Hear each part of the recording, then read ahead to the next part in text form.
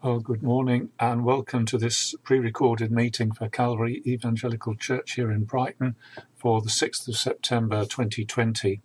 We're just emerging from a lockdown and we hope soon to begin trialling meeting together, at least to pray, in our forthcoming month of prayer.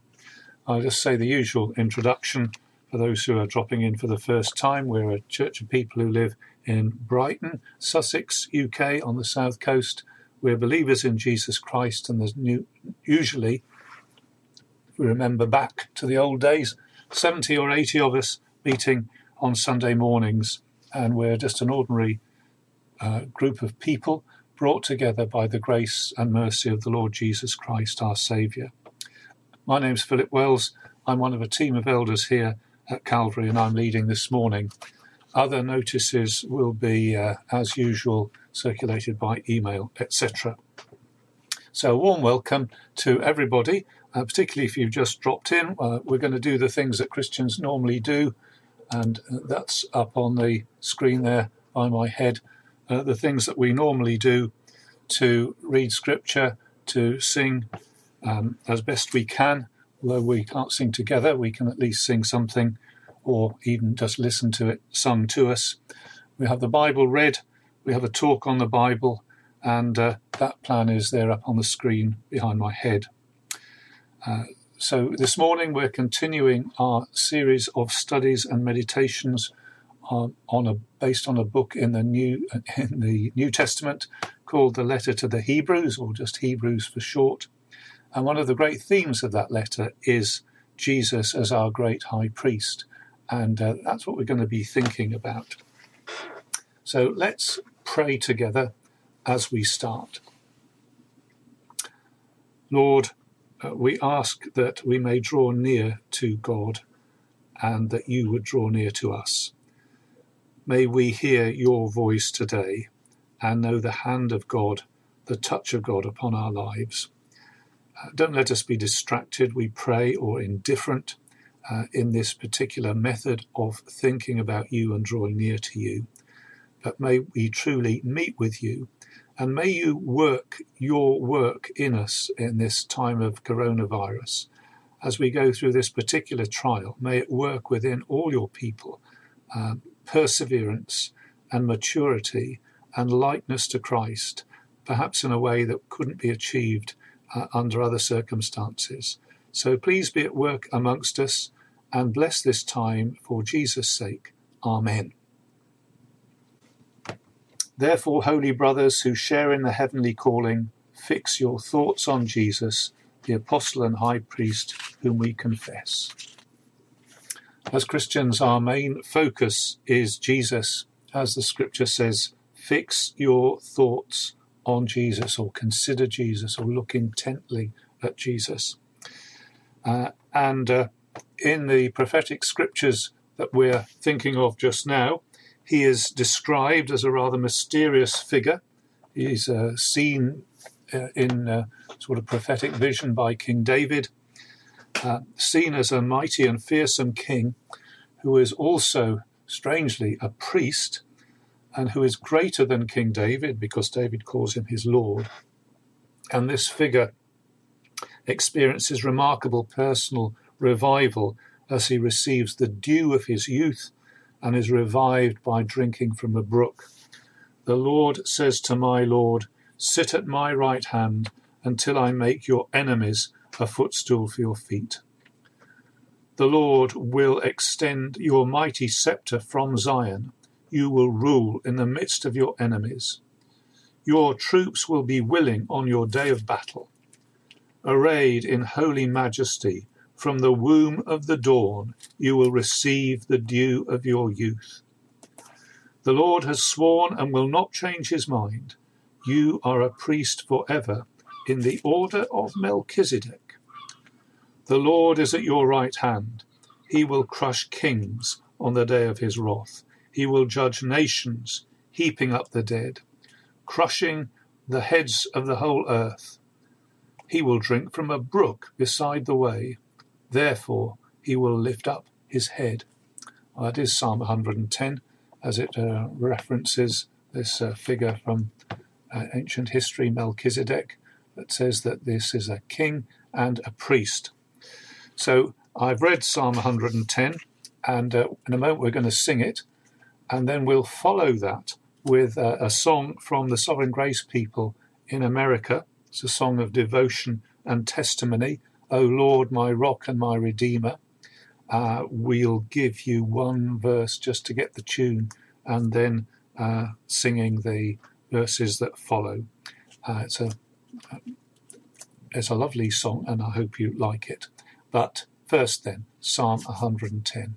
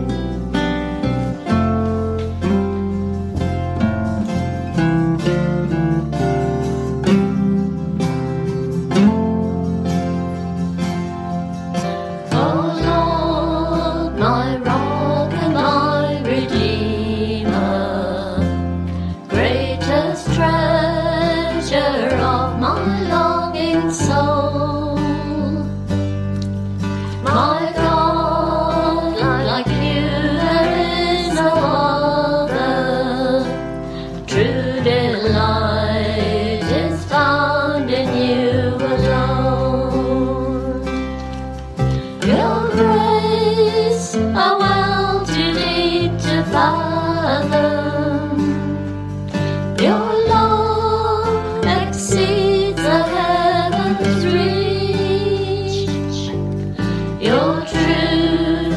a fount of perfect wisdom, my highest good and my unending need.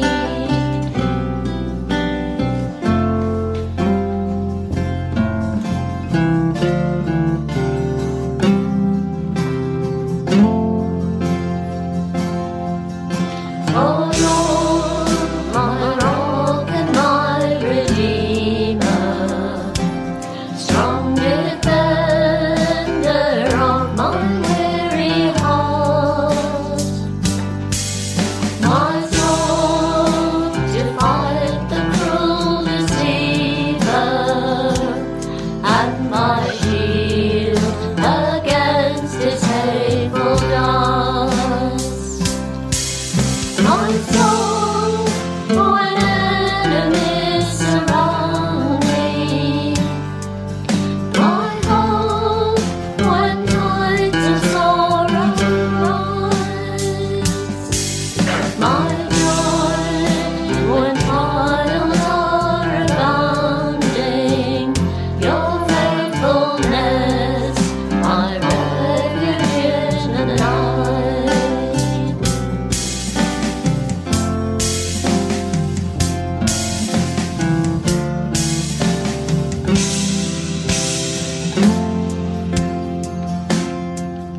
O Lord, my rock and my redeemer, gracious Saviour of my ruined life, my guilt and cross laid on your shoulders, in my place you suffered, bled and died. You rose the grave and never conquered. You broke my bonds of sin and shame. You rose the grave and never conquered. You broke my bonds of sin and shame. Oh Lord, my rock and my redeemer, may all my days bring glory to your name. May all my days bring glory to your name.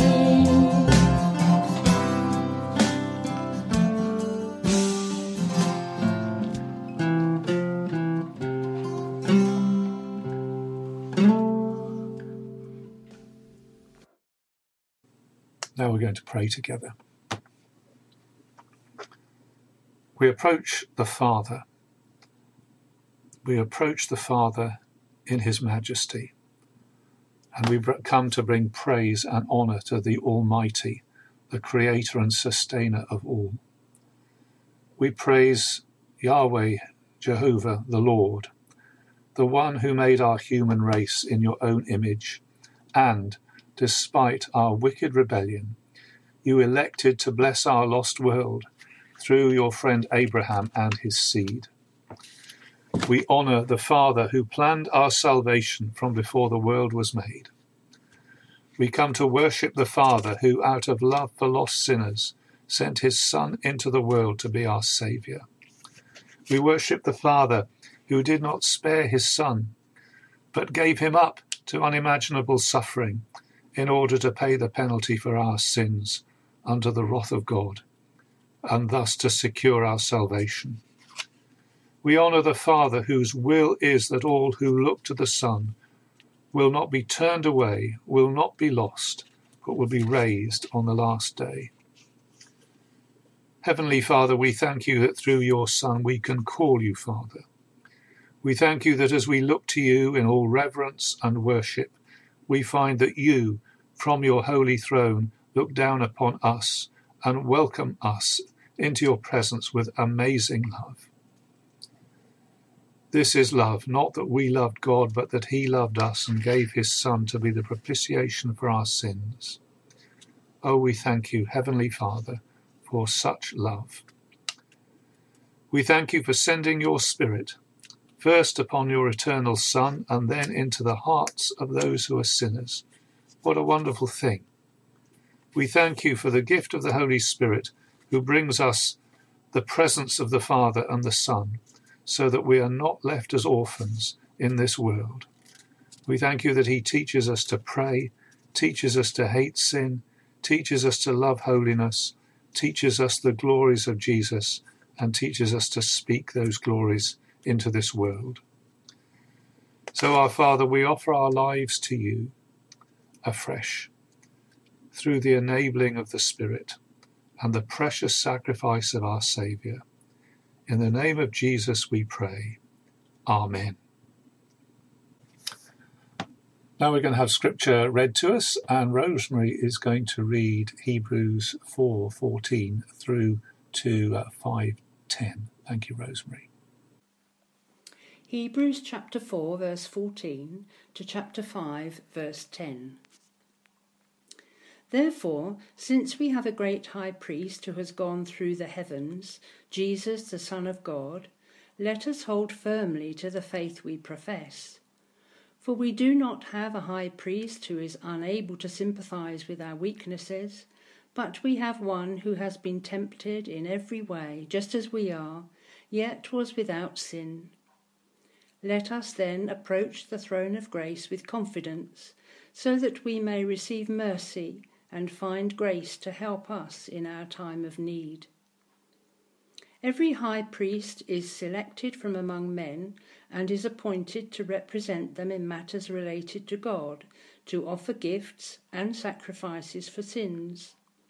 He is able to deal gently with those who are ignorant and are going astray, since he himself is subject to weakness. This is why he has to offer sacrifices for his own sins, as well as for the sins of the people. No one takes this honour upon himself. He must be called by God, just as Aaron was. So Christ also did not take upon himself the glory of becoming a high priest. But God said to him, "You are my son. Today I have become your father." And he says in another place, "You are a priest forever in the order of Melchizedek."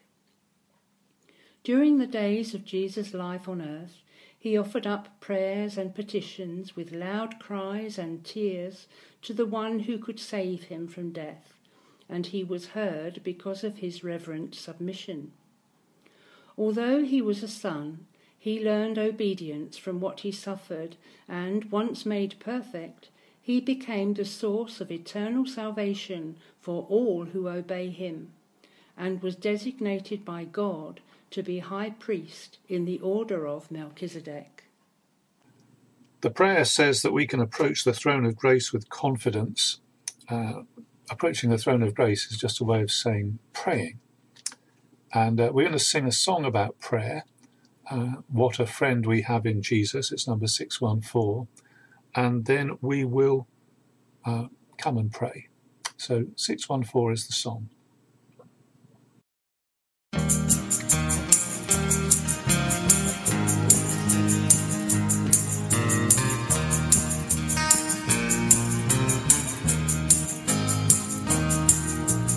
What a friend we have in Jesus, all our sins and griefs to bear. What a privilege to carry everything to God in prayer. Oh, what peace we often forfeit. Oh, what needless pain we bear. Oh, because we do not carry everything to God in prayer.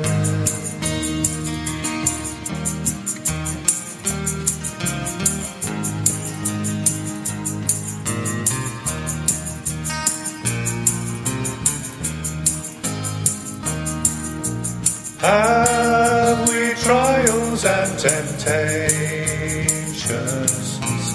Is there trouble anywhere? We should never be discouraged. Take it to the Lord in prayer. Can we find a friend so faithful, who will all our sorrows share? Jesus knows our every weakness. Take it to the Lord in prayer.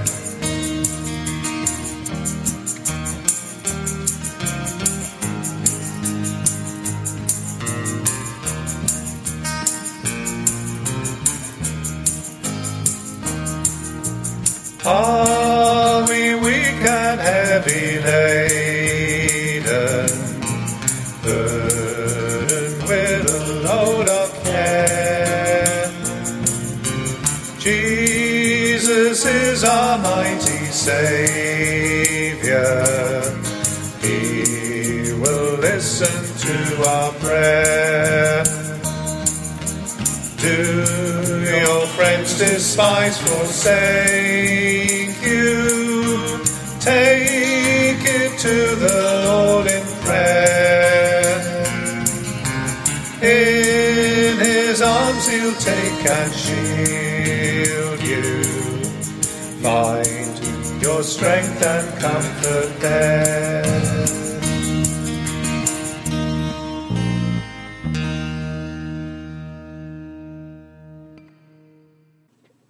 Now, having sung, we're going to pray together. I'm going to make a suggestion that we pray in little bits, and between each bit we say out loud, wherever we may be, Lord, in your mercy, hear our prayer. I'm sorry, it's a bit liturgical, isn't it? But I'm just trying to think of ways that we can keep ourselves involved with what we're doing, even though we're not together. So my suggestion is, you don't have to do it, that when we've prayed each little bit, for our world, for our city, for our church, for our near and dear ones, and for ourselves, we say out loud, Lord, in your mercy, hear our prayer. So let us pray for our world. Lord, we come to you for our world in this particular time of worldwide trouble and dislocation. We pray for governments, for the governments of the great nations, as they are in many ways powerless in the face of this particular infection. We pray, Lord, for those who work to alleviate suffering. We pray for societies as they respond in various ways to this issue. And we pray for your mercy, but we also pray that they would heed the wake-up call. We pray for your servants across the world, and we think of those in Turkey, in the USA. We think of friends in Sri Lanka and in Cambodia and in India and in Albania and in Brazil and in Italy. Lord, in your mercy, hear our prayer. We pray for our city in its need for you. We pray for mercy for those who propagate and are ensnared in ideologies and lifestyles that are in disregard of your almighty, wise, good and holy ways. Please send your word in convincing and convicting power.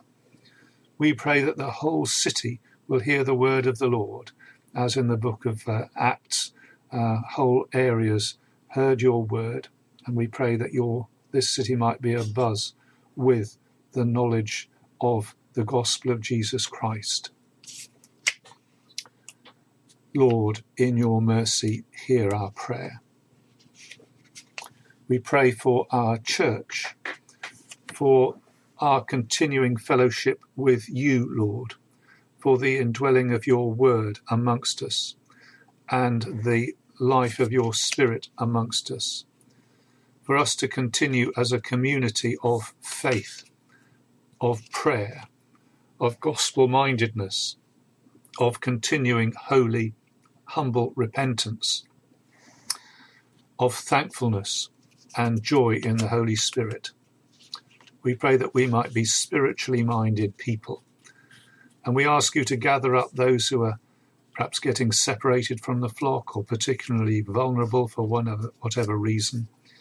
And we pray that you would send particular help to all who are struggling at this time. And we pray that you would guide us and provide for future ministry. Lord, in your mercy, hear our prayer. We pray for our near ones and dear ones, and we pause to think of family members and colleagues and neighbours and workmates and friends. We commit them to you. We pray that our witness to them might have integrity and saltiness and effectiveness.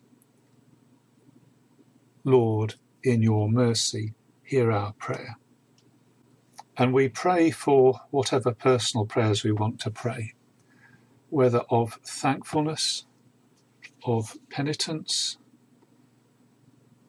of request, or anything that's on our minds and hearts at the moment.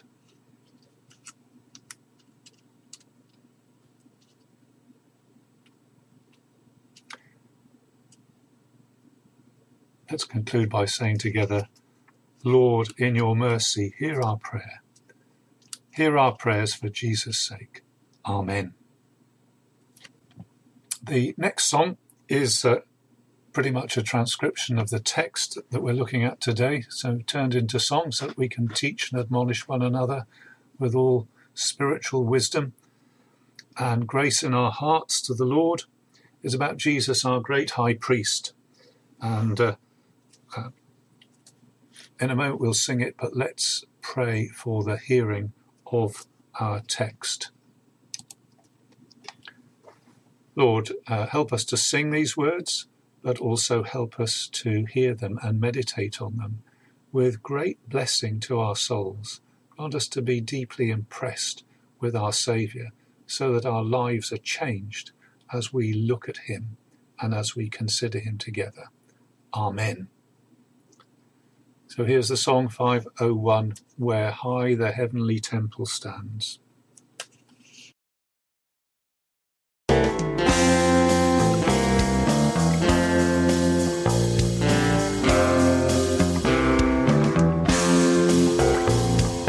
Where high the heavenly temple stands, the house of God not made with hands, the great high priest our nature wears, the guardian of mankind appears.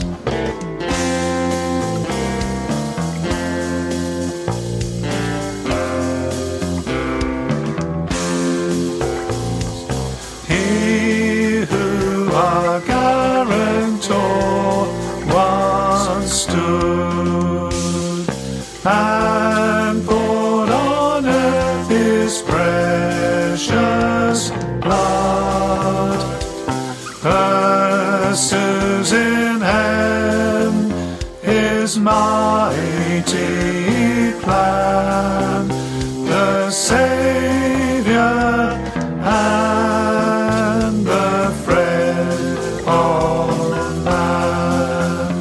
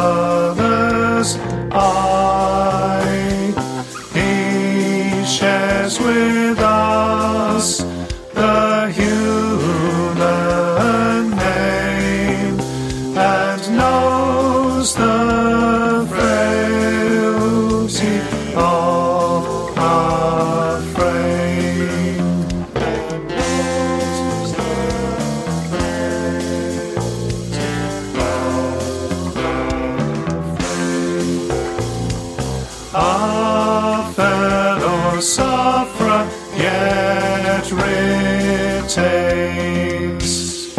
a fellow feeling for our pains, and still remembers in the skies his tears, his agonies and cries, his tears, his agonies and cries. In all that pains the human heart, the man of sorrows had a part. He sympathizes with our grief, and to the sufferer sends relief. And to the sufferer sends relief. With boldness, therefore, at his throne, let us make all our sorrows known, and ask the aid of heavenly power to help us in the evil hour, to help us in the evil hour, to help us in.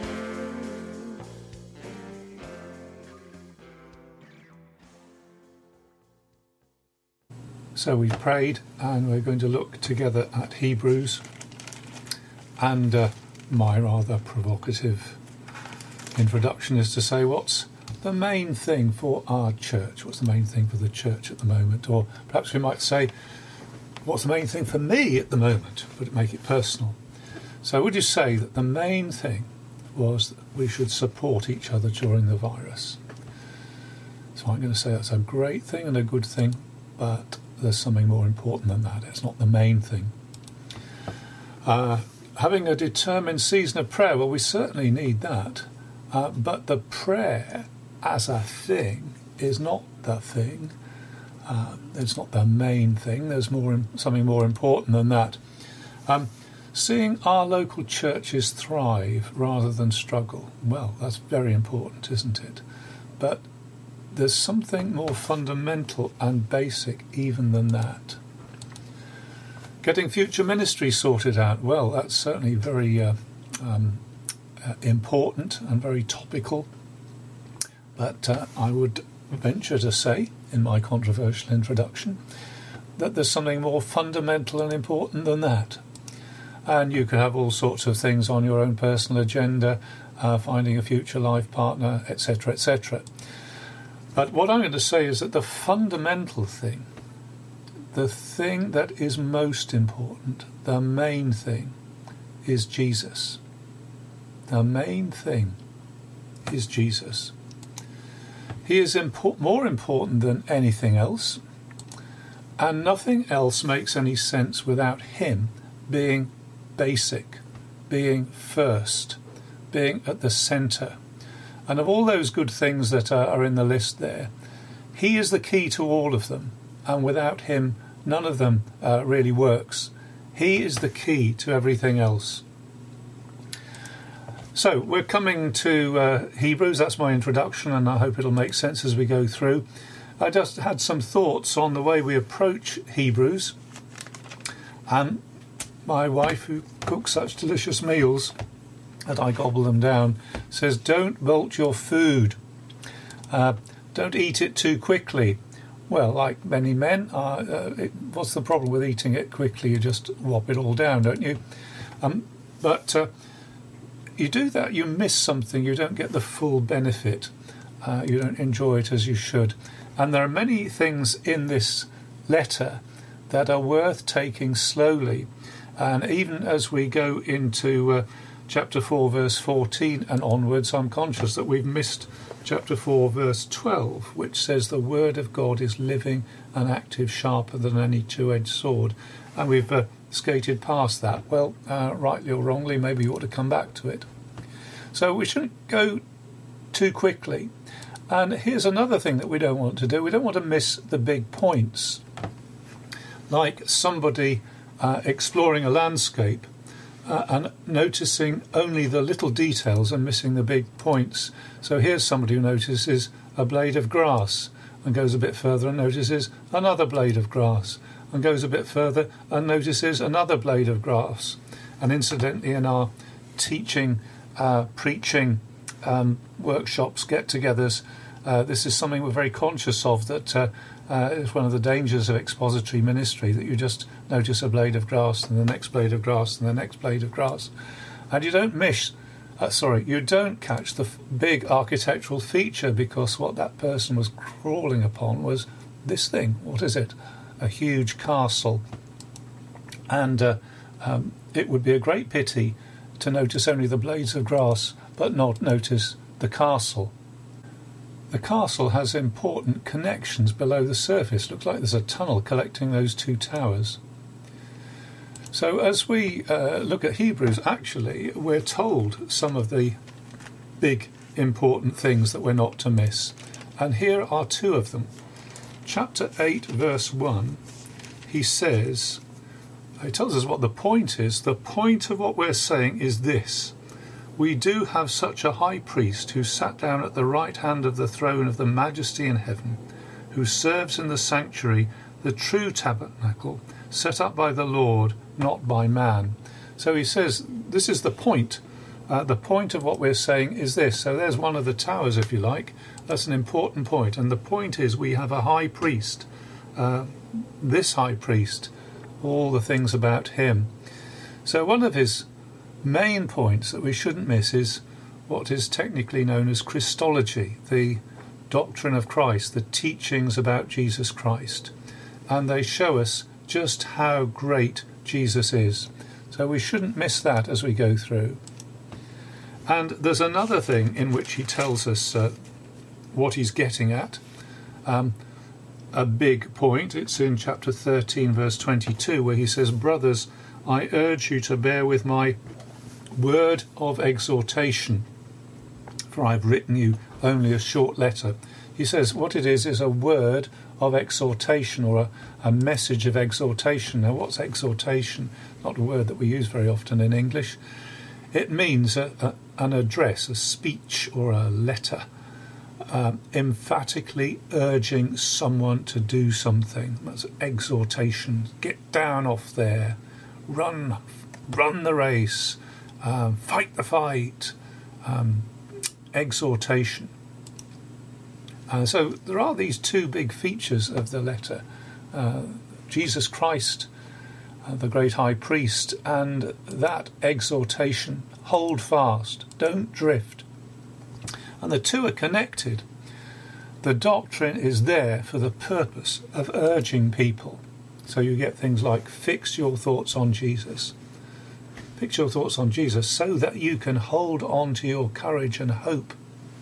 Because there's an if. You need to hold on. And you're part of his house if you hold on. So we need, as we go through Hebrews, or I certainly need to hold these two things together. The teaching about how marvellous Jesus is, but not just to inform and instruct, but to inspire and motivate, and to urge us to do something. So there's some thoughts about how we make our way through the letter, and if you've got any feedback on that, I'd be very pleased to have it.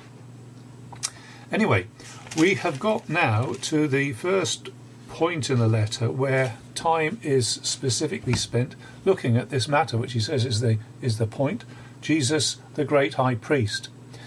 It's in Hebrews 4:14 to 5:10. And incidentally, this teaching about Christ is followed by some exhortation of a very, in the terms of a very stern and severe warning. He says, we've got a lot to say about this, but it's hard to explain because you are slow to hear. And he goes on to warn them that they must not become lazy, but rather to imitate those who through faith and perseverance inherit what's been promised. So there's an example of what I've just been talking about. So we're going to look at the section on the high priest in at least 2 goes. There's a lot to be said about it, and I don't want to try and say it all at once. So today I'm just going to say these 4 things, all being well. So number 1, the need we have. Number 2, the greatness he gained. Number 3, the sympathy he learned. And number 4, the help he sends. We have a great high priest, Jesus the Son of God. He's able to sympathize with our weaknesses. Let us therefore approach the throne of grace to find help and mercy and grace to help us in our time of need. Number 1, the need we have. Number 2, the greatness he gained. Number 3, the sympathy he learned. Number 4, the help he sends. So what about the need we have? Do we have need? Many people would say that to say need is just an admission of weakness, lack of backbone. Here's Christianity as a crutch for the weak. Well, of course, it depends on your diagnosis of the position, really.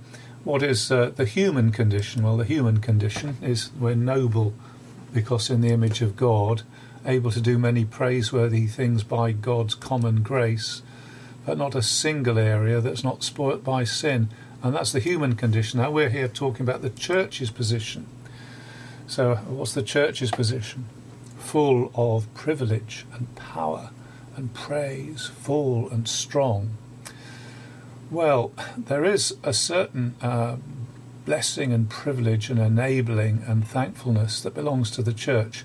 But if the church thinks that she is without need, then she really has got the wrong end of the stick. When Paul spoke to the Corinthians, they were pretty sure they didn't need much. He says to them, this is 1 Corinthians chapter 4, verse 8, already you have all you want. Already you have become rich, not right. You have become kings, and that without us. How I wish you really had become kings, that we might be kings with you. So they thought they were full and strong, but Paul says, no, you're not. Already? No, not yet. One day. But already is a mistake. It's a mistake about timing. And the risen Christ addresses the church in Laodicea. The church in Laodicea says, I'm rich, I've acquired wealth, and I don't need a thing. And the risen Christ says, no, you're completely wrong. You have a need. Looking at the need we have. Well, what is our need? The writers of the Hebrews will put it in terms of this. What are we like? Well, we're like the people wandering in the desert back in the Old Testament, having taken from Egypt and slavery, been given promises of rest. Now, those promises, as we saw the other couple of weeks, are sort of expanding promises. They go to a certain point and they expand and go on and expand and go on. They're still relevant to us. They're still expanding the promises of rest. So I've drawn the city in which there is rest. But in between slavery and the city is trial, temptation, affliction. The Hebrews uses that word affliction. If you're interested, it's the Greek word thlipsis, sometimes translated tribulation. And each of these is potentially deadly in nature. So all that stretch of space that we're in now is this, trial, temptation, affliction. I mean, there's other things as well, but it certainly is this. And therefore the need to resist, to hold on, to keep going, to persevere, those are never irrelevant. we need them all the time. And whether the needs take the form of persecution or providences that go against us and cross us, or temptations, I suppose in our generation sexual temptation is a prevailing thing in our culture. And that's the zone that we're in. That's the landscape that we're in. If you like, it's because it fits into this time scale, you could say it's an eschatological need, fits into the set of days that God's given. And this is where we live. And I just ask you whether you recognise the landscape, because you are here. Trial, temptation, affliction, that's where we're at, and that's why we need help. The need we have. We need help, we need a helper. And of course that is exactly who Jesus is. And that's why it says, let us then approach the throne through the great high priest, that we may receive mercy and find grace to help us in our time of need. Number one, the need we have. Number two, the greatness he gained. And Hebrews is really very concerned to impress on us the greatness of this high priest. He says we have a great high priest, and we shouldn't overlook that word great, because it's full of meaning. And it goes on to say at the end of this section, well, I've got a lot to say about this, and I'm not going to try and say everything, but I'd like to say a couple of things. I'm going to say he's great because he inherited a name, and he's great because he made purification. So he inherited a name, he got a name, he gained a name. Inheritance can cover those meanings: to get something, to come into possession of something, to gain it, as well as to inherit in the sense that we would from father to son. And I'm looking back at chapter 1 verse 4, where it says, he became as much superior to the angels as the name he has inherited is superior to theirs. He became as much superior to the angels as the name he inherited is superior to theirs. So his superiority lies in inheriting a name. The angels didn't do this, but he did. He's superior to the angels. Now, what is it saying? Is it saying that in his eternal nature as the enduring Son, he's superior to the angels? Well, that's certainly true, but that's not what's being said. What's being said is he is superior because he inherited a name. He achieved something. He gained this. He was rewarded with this. And worth thinking about this. So we get a similar thing in Philippians 2 verse 9. Remember, Philippians 2 describes his humility, his taking the nature of a servant, his becoming obedient to death, even death on the cross. And then in 2 verse 9 it says, therefore God exalted him to the highest place and gave him the name that is above every name, that at the name of Jesus every knee should bow, in heaven and on earth and under the earth, and every tongue confess that Jesus Christ is Lord, to the glory of God the Father. So he was given a name, not the name Jesus, but the name Lord. And it is therefore God highly exalted him and gave him the name.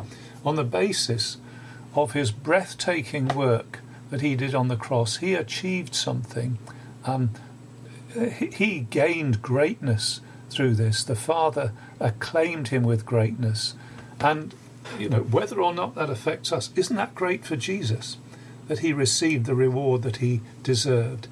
He is highly exalted and given a name of lordship, of being Yahweh. You get the similar thing in Romans chapter 1 verse 3, where it speaks about the gospel of Jesus, of God's Son, who as to his human nature, as to his flesh, was a descendant of David, and who through the Spirit of holiness was declared with power to be the Son of God by his resurrection from the dead, Jesus Christ our Lord. It doesn't say name here, does it? I'm linking the same thought. He went down into death and then he's raised, and as he's raised, God declares him to be the Son of God with power. He was humbled and weak, and now he has risen in the place of power, the powerful Son of God.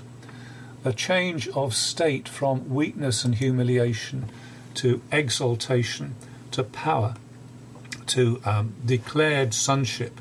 And I'm going to link that and say this is part and parcel of inheriting this name. So our Saviour gains for himself, as it were, a state of power and honour and recognition. He has a superior name. And as I said before, whether or not that affects us, I mean, don't we want to say, how brilliant for Jesus? Isn't that exactly what he deserves? Isn't that where he ought to be? Isn't that the acclaim he ought to have? He deserves that. So let's come to the second thing, the greatness he gained. He made purification. Well, he made purification for sins. After he had done this, Hebrews 1:3, he sat down. And there's something rather great about this, isn't it? That he achieved something. He made purification for sins. He did it. The greatness he gained, this finished and accomplished salvation for his people. In John's Gospel, when Jesus dies on the cross, that's what he says. Finished. Done it. Accomplished. And this leaves us, ought to leave us in no doubt as to the adequacy of the salvation he's made, the purification for sins he's achieved. He has gained greatness as a saviour because on the cross he paid the full penalty for our sins. He's done it. He drank the cup. He bore the wrath. He said it's finished. Nothing left undone, all done. So here is a reason, I think, to honour Jesus, to see the greatness he gained in terms of the name he's inherited and the purification that he dealt with. He's a great saviour. Number 3, the sympathy he learned. Now, I'm not going to say a great deal about this. Perhaps we'll say some more about it next week, God willing. But the writer is at pains to point out we do not have a high priest who is unable to sympathise with our weaknesses, but we have one who has been tempted in every way, just as we are, yet was without sin. Tempted in every way, just as we are, yet was without sin. And there's much to say about this, and I don't want to try and bite it all off at one go because there's a lot to be said. Let's just say this. Jesus has a role as a prophet. He instructs us and he says, listen to what I say. And we listen to what he says. And Jesus has a role as a king. And as a king, he says, do what I command.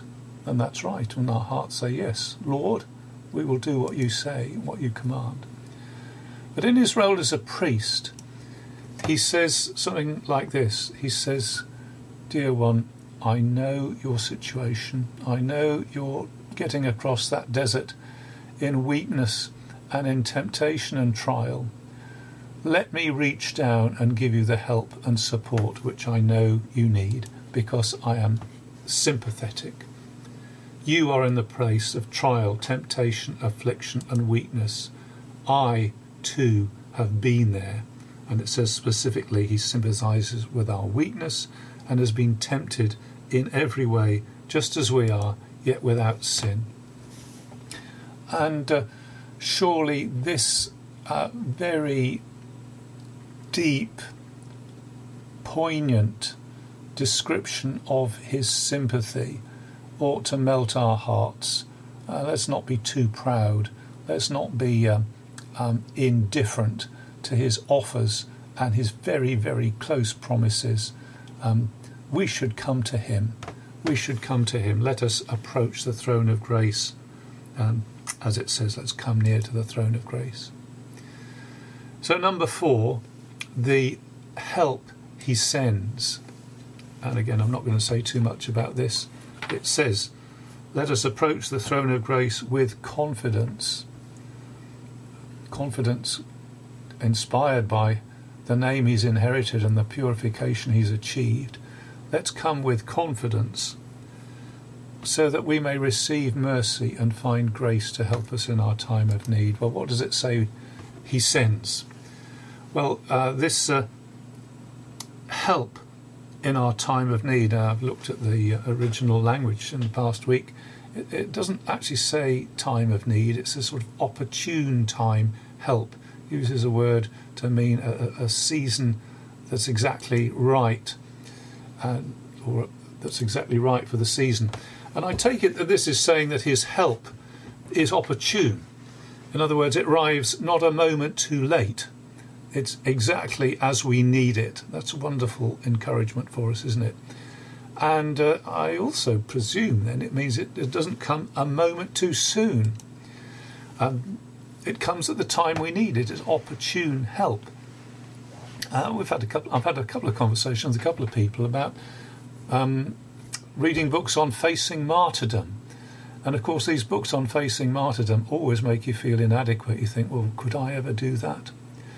My main problem today is not facing martyrdom. It's coping with the kids running around or climbing the walls, or something that, a memory that's got to me, or something that's completely dented me today. That's what I'm facing. And I think this is helpful because it says God doesn't give us the grace for the day of martyrdom if it's a day of coping with the kids. He gives us opportune help, the help that we need today, the help that we need this hour, the help needed for this time, for this trial. And that's what he does send, the help he sends. And it also talks about receiving mercy and finding grace, and I guess I'm not wise enough to say too much more about this, except to say, well, what is mercy? It's undeserved kind action, particularly aimed at the lowly and needy, people who have no negotiating power, who just need help, and this is what mercy is.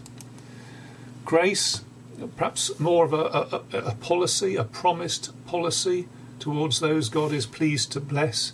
It talks about God's grace in chapter 2, verse 9, by the grace of God, Christ suffered.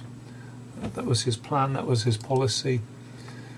12:15, see to it that no one misses the grace of God, and no bitter root grows up to defile.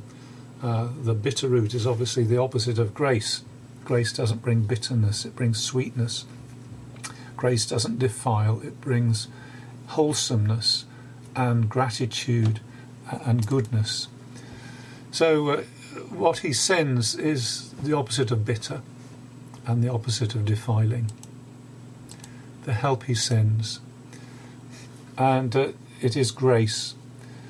It is actually said to be the throne of grace. What does God do on this throne? He gives out grace.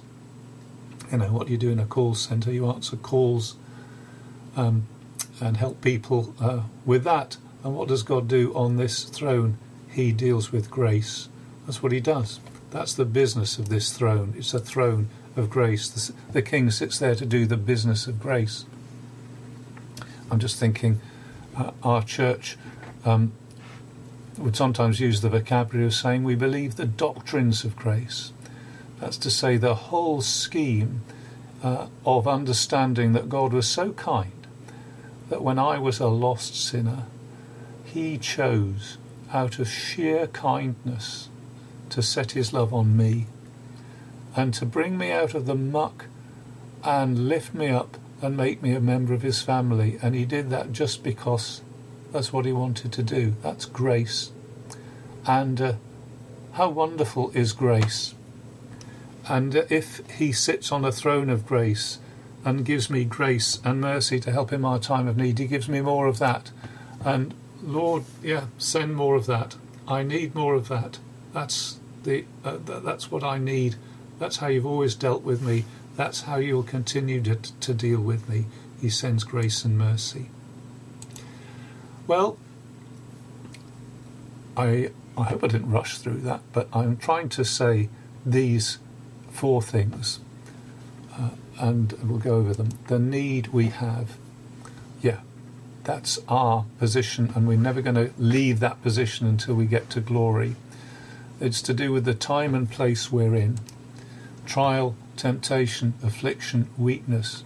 We're not strong and at rest yet. We will be one day, but until we get there, this is where we're at.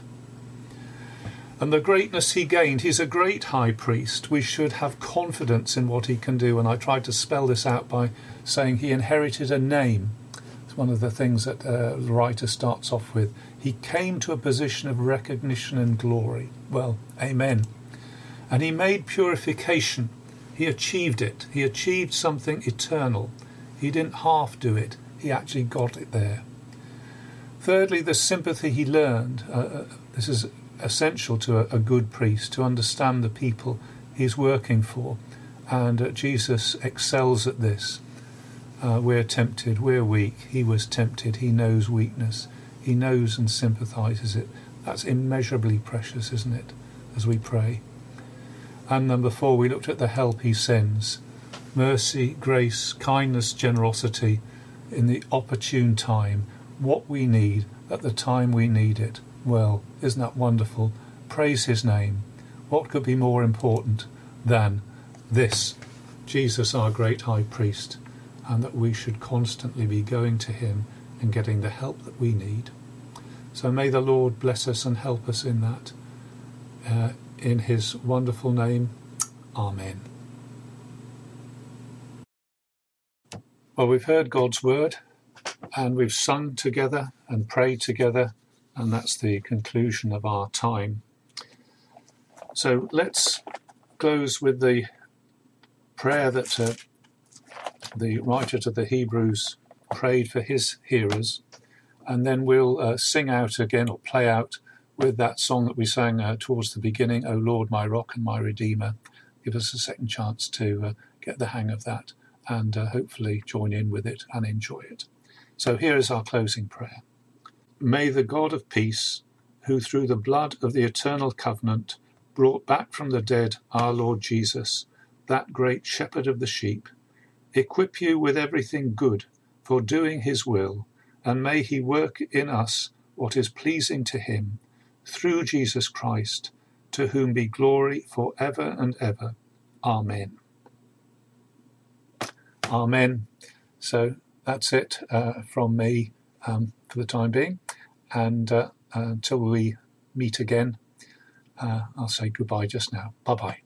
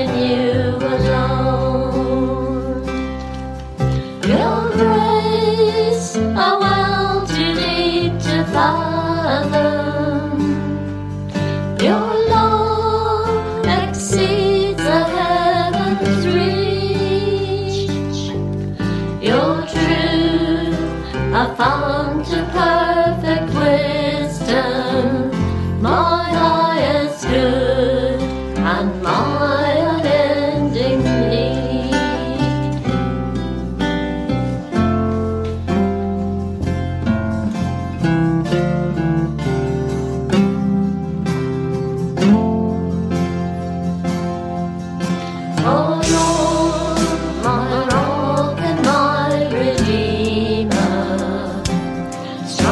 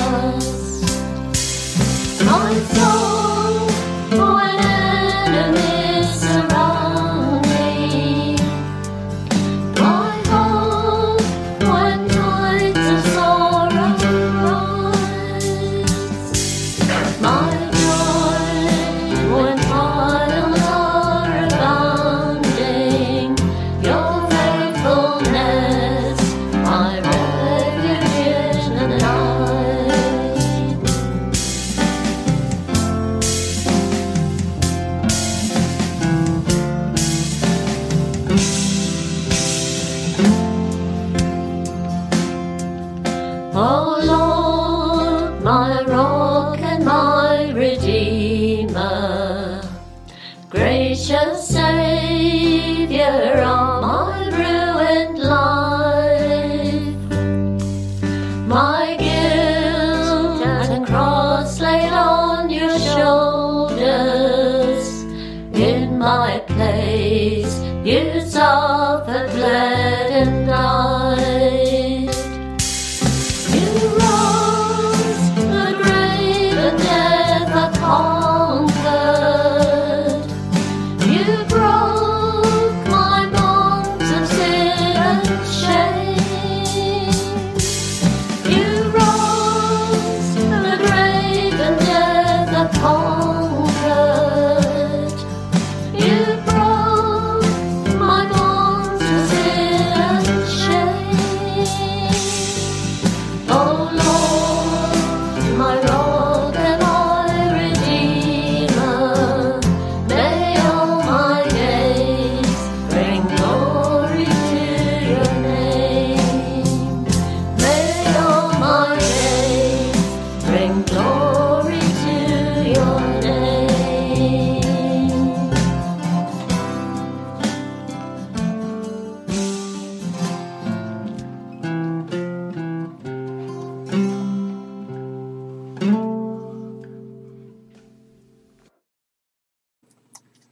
And let's add to that any particular personal prayers that we want to pray. Maybe prayers of I don't know that one. maybe prayers of gratitude.